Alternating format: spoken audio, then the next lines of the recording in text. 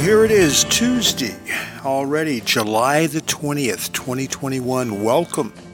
This is Bob Bro. Welcome to the best old-time radio podcast for Tuesday. And every Tuesday we play a drama.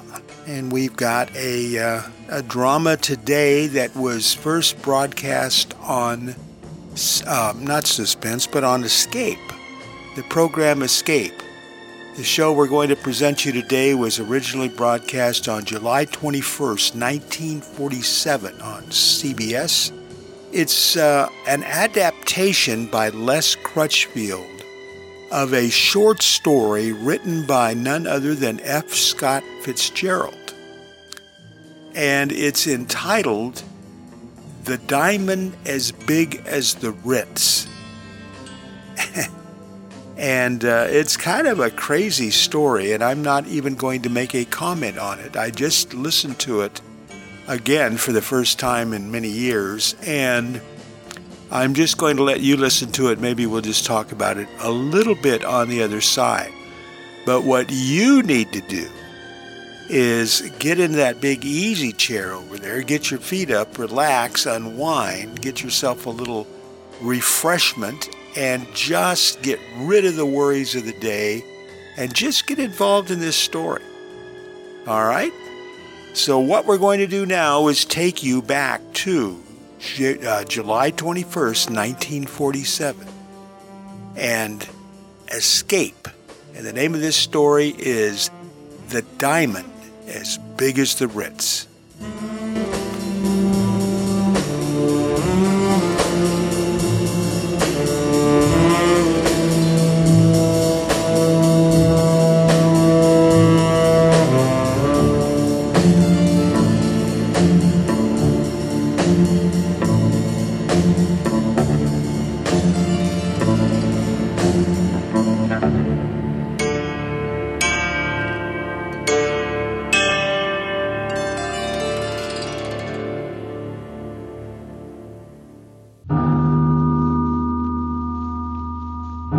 Escape.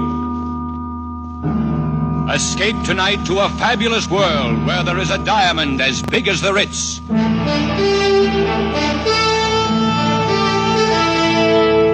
The Columbia Broadcasting System and its affiliated stations presents Escape, a new series of programs of which this, the third, is The Diamond as Big as the Ritz by F. Scott Fitzgerald, produced and directed by William N. Robeson.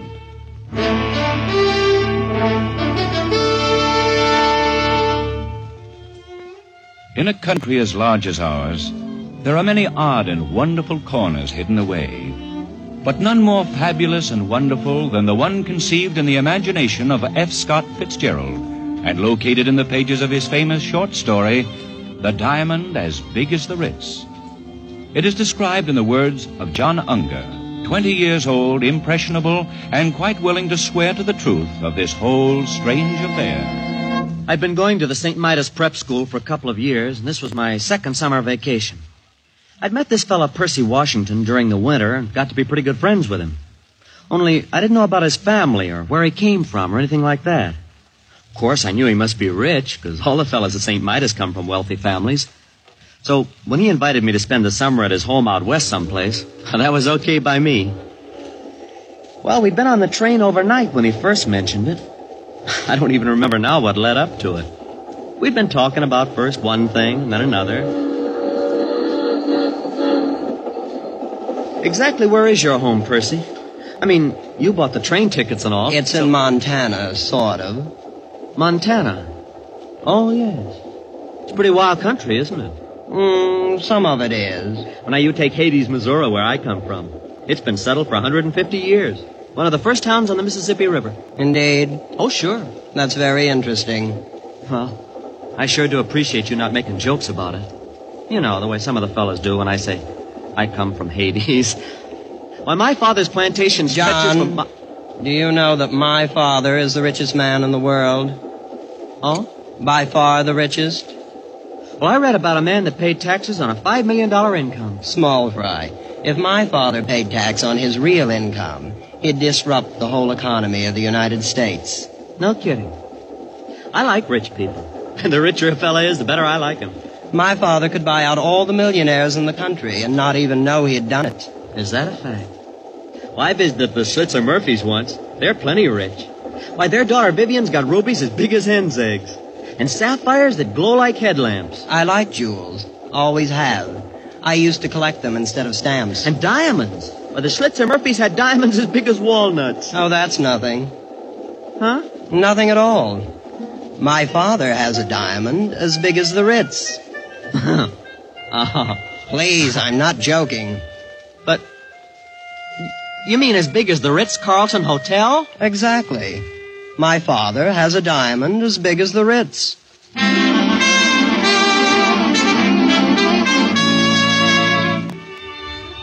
Well, from there on, it was something like a dream. We got off the train about dusk at a little whistle stop called Fish, Montana. There wasn't anything there, not even a station.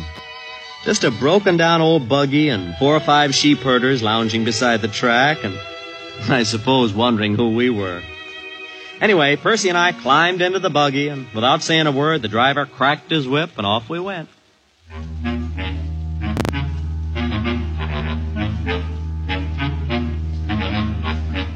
I don't know how far we traveled. We didn't seem to be following any road. And after an hour or so, it got dark. But the driver kept right on, never saying a word.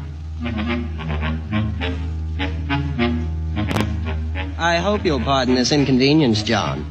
But we have to take certain precautions, you know. Oh, that's all right. Anyway, we're almost there. You're home, you mean? Oh, no, to the place where we consider it safe to transfer. Transfer? What do you mean? There's the signal now. Headlights. Pull up the horse, Absam. Here we are. An automobile. But how... well, there's no road. Oh, this car's specially built. Doesn't need roads. Welcome home, master. Good evening, Gigsum. Well, come on, John. Let's get in. But that door opened by itself. Sonically controlled, you know. Gosh. Hey, what's this car made out of? Silver? No, platinum. And those are emeralds in the hubcaps. And the upholstering. It's fur. Mink. You're ready, master. Anytime, Gigsum. You've probably noticed the exceptional brightness of the headlights. The lenses are cut from diamonds. Boy, what a car. And this old junk heap? We use it for a station wagon.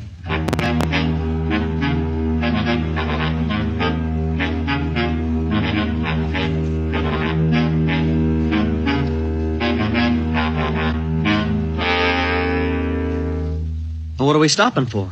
This is just a deserted canyon. Oh, we're not there yet, John. It's a little further. Wait, you'll see. Hello, Clark! Lower away!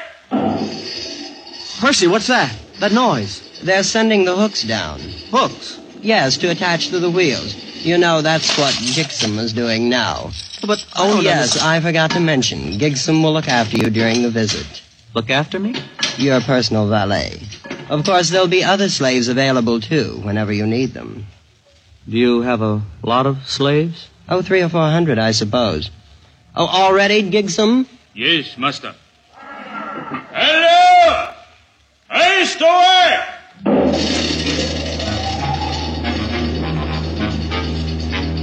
Hey, look, we're leaving the ground. Yes, there's a hoist up there on top of the cliff. Has cables about a quarter of a mile long. But what for? Oh, it's the only way in. Imagine hoisting an automobile a quarter of a mile up the side of a cliff. It's nothing, really. As you may have guessed, John, this is not going to be like anything you ever saw before in your life.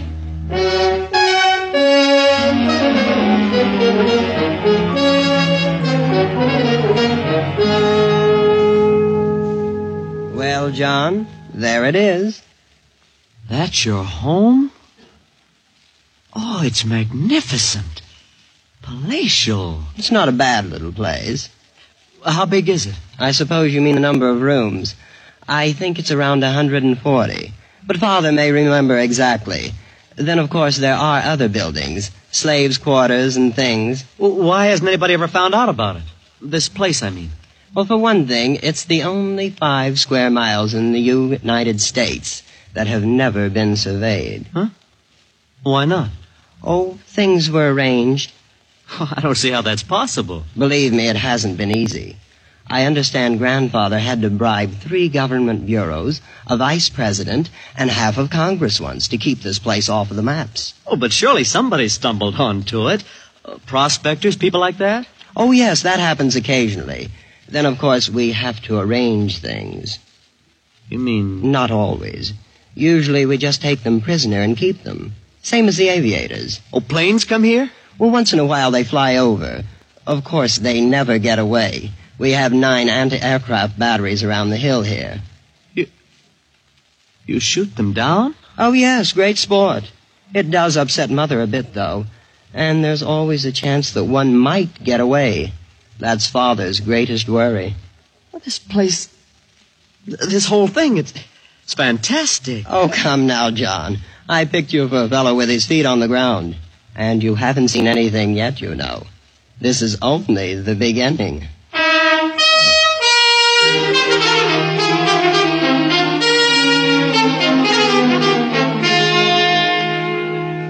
And it was only the beginning.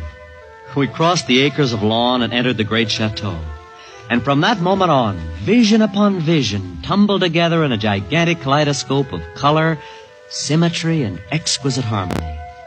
But there were corridors lined with gleaming crystals, lit by lamps cut from emerald. And there were great halls carpeted with chinchilla fur and ermine, and some with floors of clear transparency, flaming in the shifting glow of a myriad-colored fire beneath them. And there was a white-haired man, pink-faced and pleasant, who was Percy's father, and a lovely lady with dark hair piled high on her head, like a fragile queen, who was Percy's mother. Soft music came from hidden places. Perfumes filled the air. Exotic foods and wines more rare than pearls. And finally, sitting in my chair in the great banquet hall, I quietly fell asleep.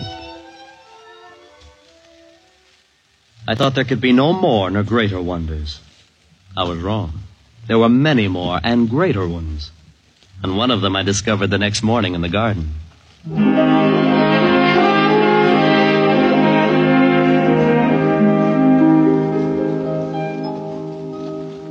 Hello there. Oh, you're lovely. My name is Kismine. You're John Unger, and you're a friend of my brother. Are you from the East? No. Well, at least not exactly. I'm from Hades. Oh. Missouri. Would you like to sit down here on the grass? Well, yeah, sure I would. I'm going east to school this fall. Do you suppose I'll like it? I think so. Of course, it'll be different from all this. Well, that's what Jasmine says, and she's in the East now. I've never been outside. Who's Jasmine? My sister. She's older than I am. I hope you won't be offended, but... Well, you're the most beautiful girl I've ever seen. Yes, I know. What?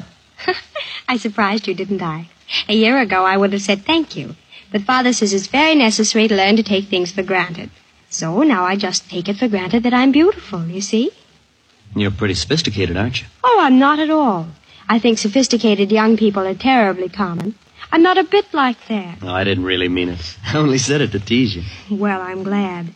I wouldn't want you to think anything like that. Why, I don't smoke or drink even. And I never read a thing except poetry. I was only kidding. Well, I believe girls should enjoy their youth in a wholesome sort of way. Oh, so do I. I like you, John. I wish you'd spend some of your time with me this summer, not all with Percy. Oh, I will, Kismine, I will. You may be in love with me if you'd like to. I'm absolutely fresh ground, you know. I am in love with you. But of course we'll have to meet secretly. My parents wouldn't permit it if they knew. Well, then that's what we'll do. Well, I have to go now. I'm supposed to be with Mother at 11. Aren't you going to ask me for a kiss? Jasmine says boys always do nowadays. Well, some of them do, but not me. We don't expect nice girls to do that sort of thing in Hades.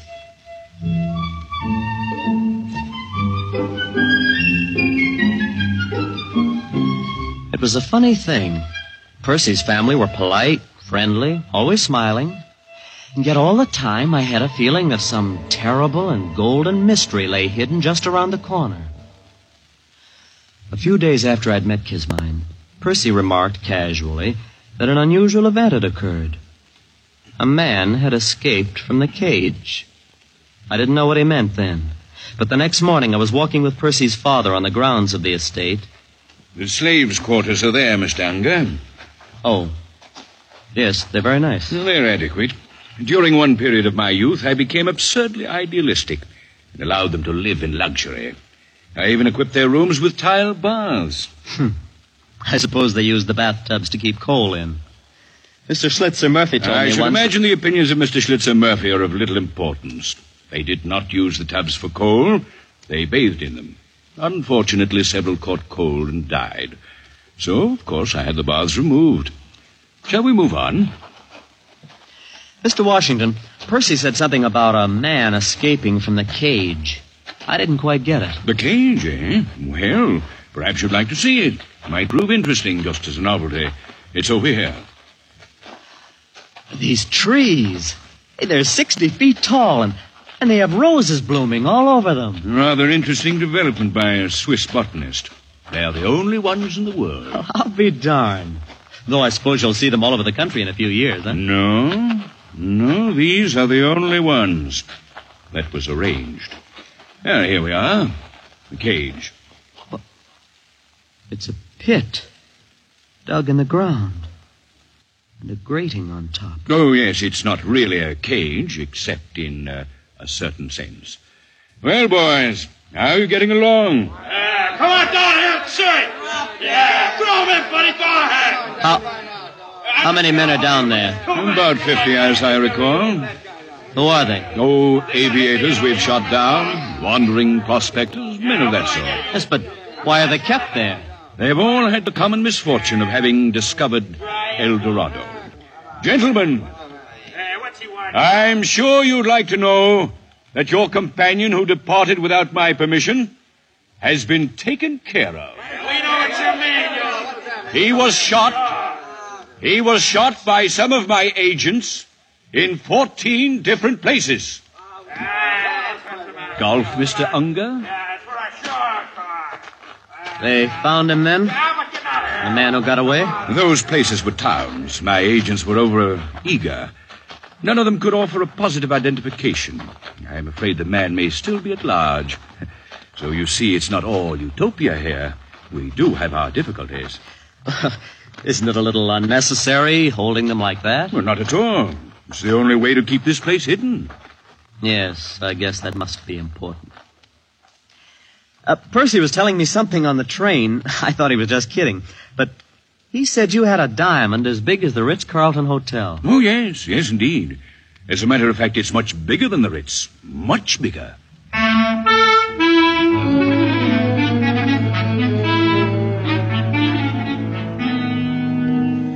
Well, summer went on, and I was more and more in love with Kismine. Oh, she was priceless, exquisite, like no other girl in the world. After a couple of weeks, I kissed her, of course, and I was really in love for the first time. Oh, I should have known. I should have put two and two together when Percy's father showed me the cage. But I didn't until one morning late in the summer, I'd slipped off with Kismine to the rose garden. Kismine, I think we ought to elope. Oh, I don't know. It would be much nicer to be married here. But then it would be more romantic to elope. Yeah, all the Sunday supplements would write stories about fabulous heiress elopes with... You are fabulous, you know. I knew an heiress from Omaha once. I don't think you'd like her. She visited my sister here. Oh, you've had other guests then, huh? Well, yes, we've had a few. Wasn't your father ever afraid they might talk outside? To some extent. Oh, let's talk about something pleasanter. What's so unpleasant about it? Well, I grew quite fond of some of them. You mean they told and your father... Oh, they didn't get a chance to. Father had to be sure. Oh, but that's murder. What else could we do? In the cage, well, they'd have been a constant reproach to us. And Father does it so nicely. They're always drugged in their sleep, and then we tell their families they died of scarlet fever in Butte. I'm not sure how that affects the statistics there. Of all the horrible... Oh, it is not. After all, it'd be terribly boring here without ever having anybody. Why, Father and Mother have sacrificed some of their best friends. Well, you're no better than the... Well, then, that's what they plan to do with me. Oh, couldn't you forget it? And be nice to me until you're put away. It's only for 2 or 3 weeks. You'd go on this way, kissing, talking about love, when you know I'm not much better than a corpse? You're not a corpse. You're not. I won't have you saying I kissed a corpse. Oh, that wasn't what I said. You did, too. I did not. You said Just that... a moment.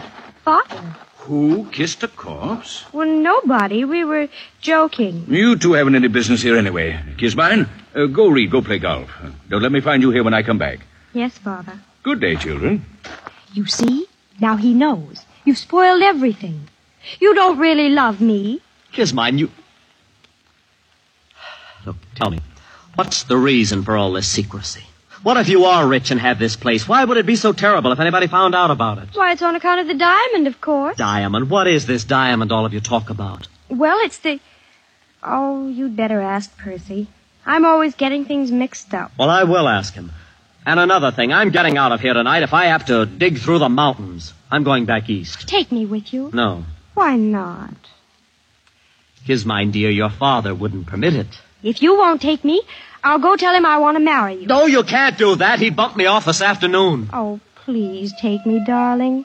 We'll be terribly poor and very happy. And I'll cook things for you. Oh, herbs and berries and things. Won't that be fun? You will, won't you, John? Well, my head was really in a whirl.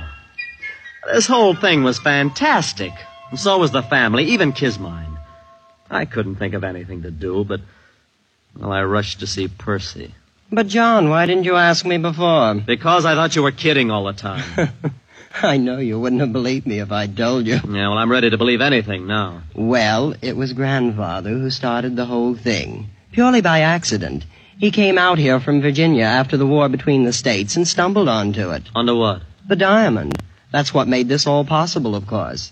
Grandfather spent 2 years going around to different cities of the world selling bits of it. Then he started building this place. He put his money in jewels. But Father found that radium took much less space. Yeah, but why the secrecy? Oh, it just wouldn't do if anyone found out. Ruin the economy of the world. The thing's too big. And this has been going on for 3 generations, then. The cage and this thing of inviting friends. Oh, yes. You see, there wasn't really any danger before airplanes. They are what worry us. You knew when you invited me here what would happen. Please, John. I thought you'd be more sensible about it. After all, you can see my position. Oh, yeah. Well, where is it? Where do you keep this diamond that's caused so cockeyed much trouble? Oh, I thought you'd guessed. You've noticed the hill the chateau stands on. Yeah. It contains a cubic mile. And, except for a thin covering of dirt, it's one big, solid diamond.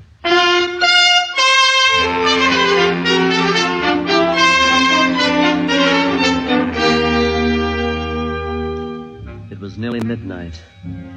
I don't know what woke me, but all of a sudden I was staring across the patches of moonlight spotting the ermine carpet of my bedroom. Staring at 3 slaves I'd never seen before. They just slipped inside the door and stood there, each with a vicious length of shiny copper wire. The official executioners.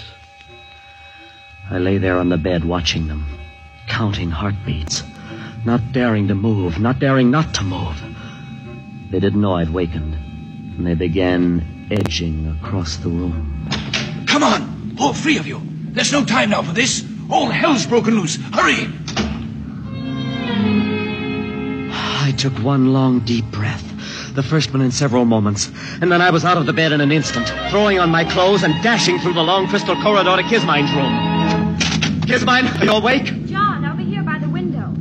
So they woke you up, too. If you mean 3 of your father's slaves. Oh, no, airplanes. Airplane? So that's what it is. At least a dozen. I saw them crossing against the moon. Oh, look, they're circling way over there. You think they're here on purpose? Oh, yes. They dropped warnings to Father.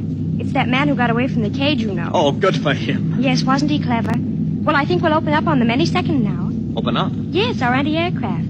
Oh, this is going to be thrilling. Thrilling? Oh, look, they're in range now. Bravo! Bravo! Kismine, get away from that window! Oh, good heavens, did you see that? Yes, and we've got to get out of here. Can't you understand? They'll bomb the chateau next. I know. There's a little grove across on the side of the mountains. We always keep one of the cars there. Oh, we have a nice view of everything. A nice view? Kismine, you don't seem to understand. They mean business. They're out to finish off you and your whole family. Oh, but it all seems so silly. Or when you come right down to it, they've never even met us.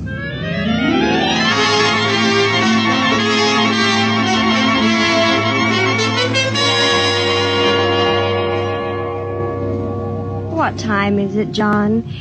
Is it morning yet? I don't know. I've lost my watch. Seems to be getting lighter, all right. It's quieter, too. Well, they've knocked out your father's guns. Every last one of them. Won't be long now. Oh, it seems such a shame. The family put so much work on the place. Everything's always been so pleasant. Yeah. Well, you better get some sleep, Kismine. I'm going to walk down the path a little ways. Oh, you'll come back? Yes, Kismine. I'll come back.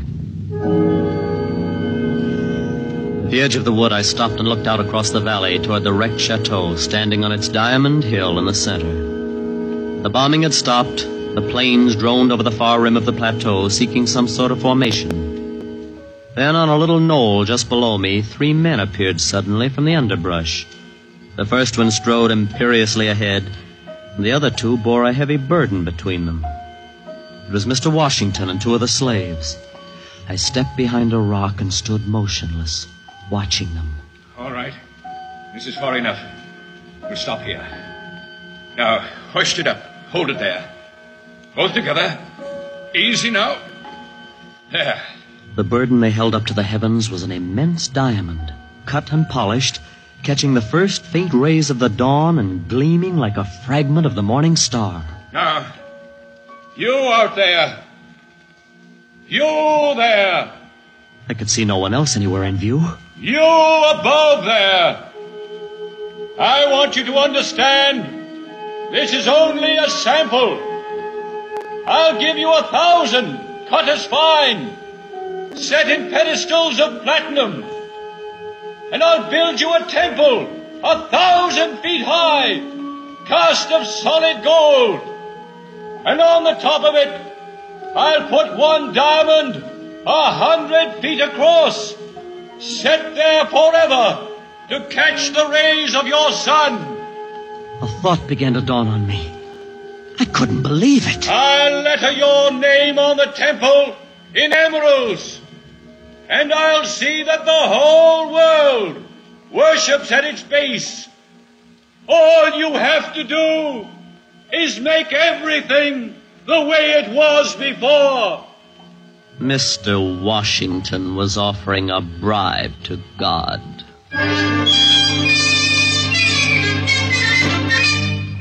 He stopped talking, and the 3 of them stood there, looking up at the heavens, waiting for an answer. And then at the far end of the valley, out of those same silent heavens, blossomed the white puffs of parachutes. The man who tried to bribe God looked up and saw them, became old in an instant, and turning with lowered head, walked down the path toward the chateau. With sudden premonition, I whirled and headed for the spot where I'd left Kismine. Kismine in the car that needed no roads.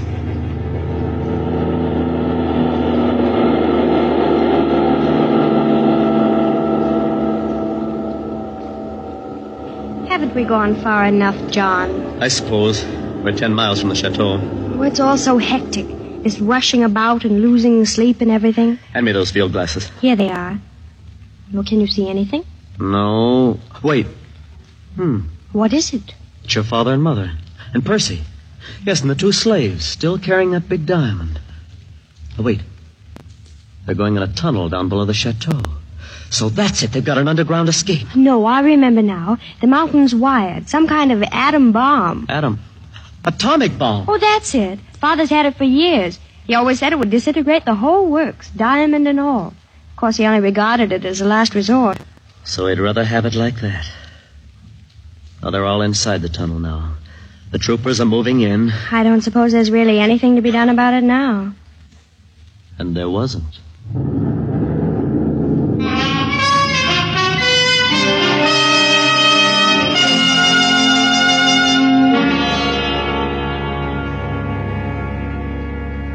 I keep thinking about things the way they were. It was all so pleasant. Oh, I don't suppose it will be ever exactly like that again. Not ever, Kismine. And maybe it never was. Youth's a time for dreaming, and dreams die, too. I'll probably have to take in washing. But, of course, we'll be very happy. What will we do, John? Do? Oh, we can love a while underneath the stars. That's a form of divine drunkenness we can all try. And then there may be other diamonds in the world. Who knows? And even though it's a shabby gift, there's always disillusion. Turn up your collar, Kismine, before you catch pneumonia. Let's go to sleep.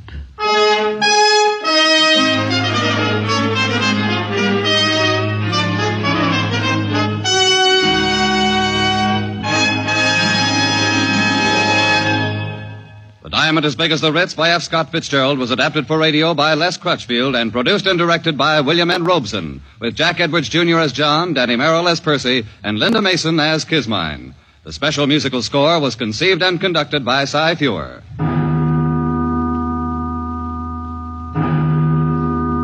Escape is presented by the Columbia Broadcasting System and its affiliated stations each week at this time. Next week, we invite you to escape to the China Seas with Joseph Conrad in his gripping story of a typhoon. And so, good night until next week at this time, when it will again be time to escape.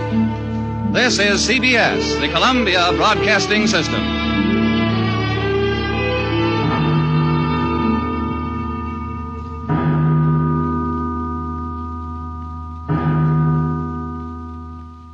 Well, that was from July 21st, 1947. That was Escape. And the name of that one was The Diamond as Big as the Ritz. It was based on a short story by F. Scott Fitzgerald, adapted for radio by Les Crutchfield. Escape did that story 3 times. This was the first time in 1947. Then they did it again in 1948 and in 1949. And on both of those occasions, the cast changed. I believe the script was probably the same. The newer version had, who was it? It was Sam Edwards and John Daner, and I forget who played the gal right now. Anyway, I don't know. F. Scott Fitzgerald seemed to like to write about the very rich and seemed to be very impressed by that lifestyle. I can't say that I found that story very what? I guess it was entertaining. I don't know. What'd you think of it? It's not high on my list of favorite episodes of Escape. But every once in a while we get a good one, or a lot of times we get a good one, because there was a lot of good ones. And every once in a while we come up with a stinker, and I think that one was kind of a stinker. But that's just my opinion on it. Maybe it was your favorite. Maybe it was your favorite episode. Anyway, we'll have more episodes of Escape and hopefully better episodes of Escape in the months ahead.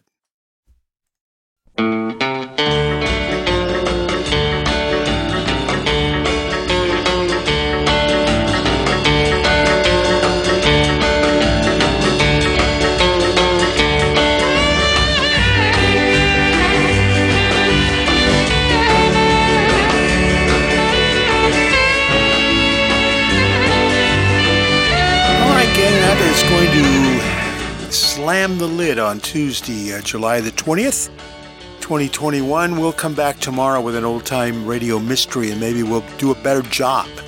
What can I say? Hey, we're going to go out tonight with a couple of songs from 1947. The first one is by Ray Noble and his orchestra, and It's a song I know we played before, but I don't think it was by Ray Noble.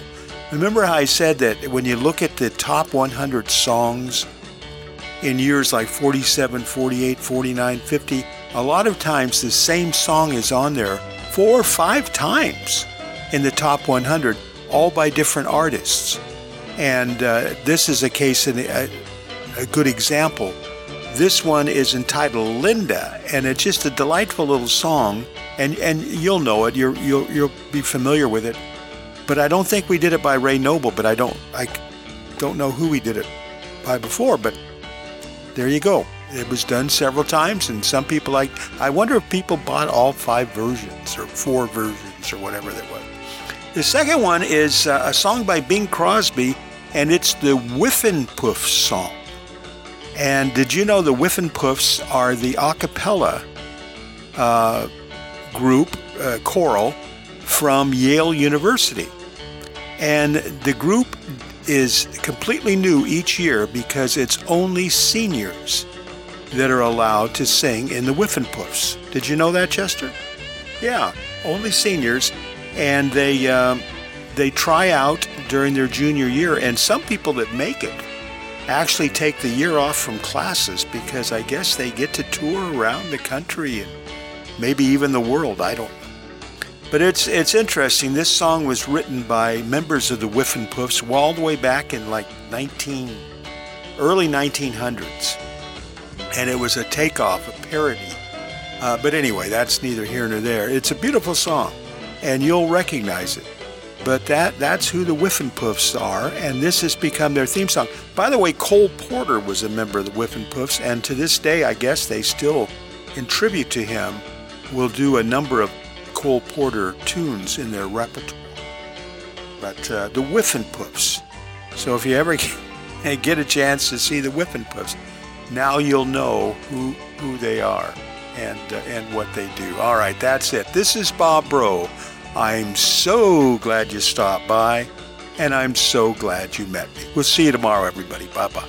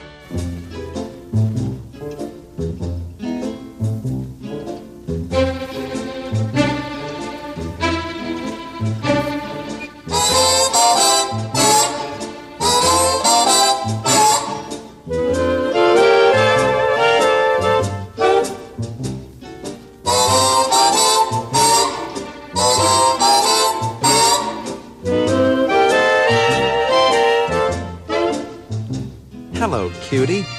What's your name? Fresh. I don't talk to strangers. Oh, I'm no stranger. Been waiting every evening for you to walk by. Keep waiting. I'm still walking. Oh, what's your name? None of your business. Pretty name. But I'll just call you Linda. Well, how did you guess? When I go to sleep, I never count sheep.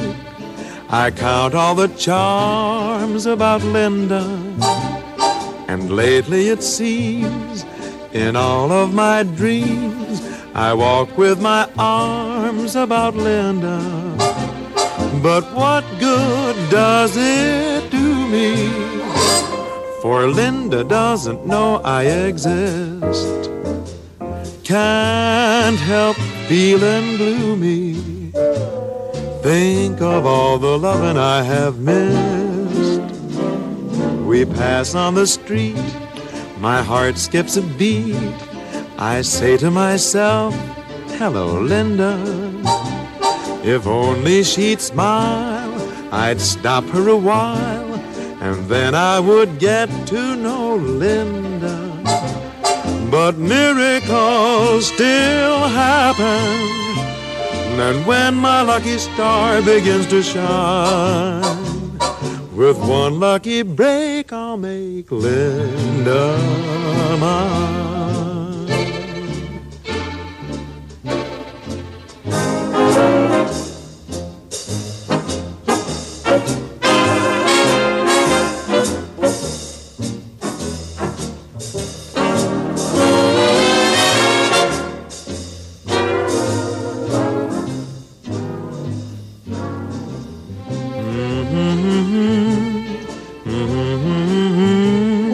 This is where I live. Well, could I see you again sometime? Maybe. How about Saturday night? Well... Shall I pick you up at 8? Okay. Oh, boy, that's a date. Bye now. So miracles do happen, and now my lucky stars begin to shine. With one lucky break, I'll make Linda mine.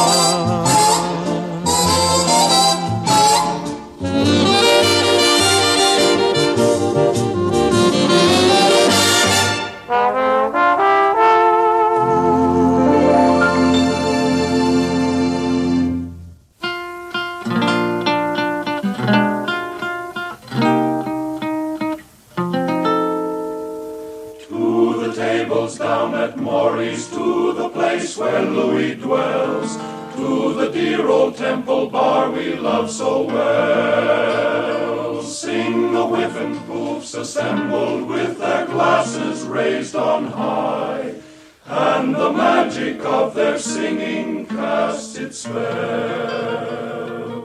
Yes, the magic of their singing, of the songs we love so well. Shall I wasting and Mavourneen and the rest? We will serenade our Louis while life and voice shall last. Then we'll pass and be forgotten with the rest. We're poor little lambs who have lost our way. Ba, ba, ba. We're little black sheep who have gone astray. Ba, ba.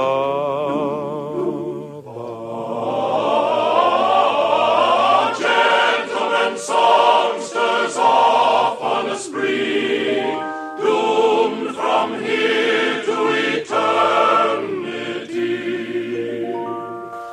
Lord, have mercy on such as we.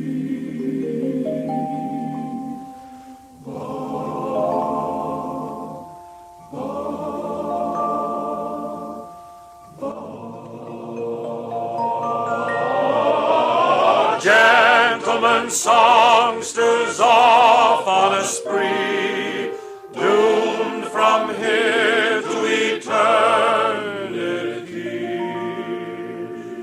Lord, have mercy on such as we. Ba, ba.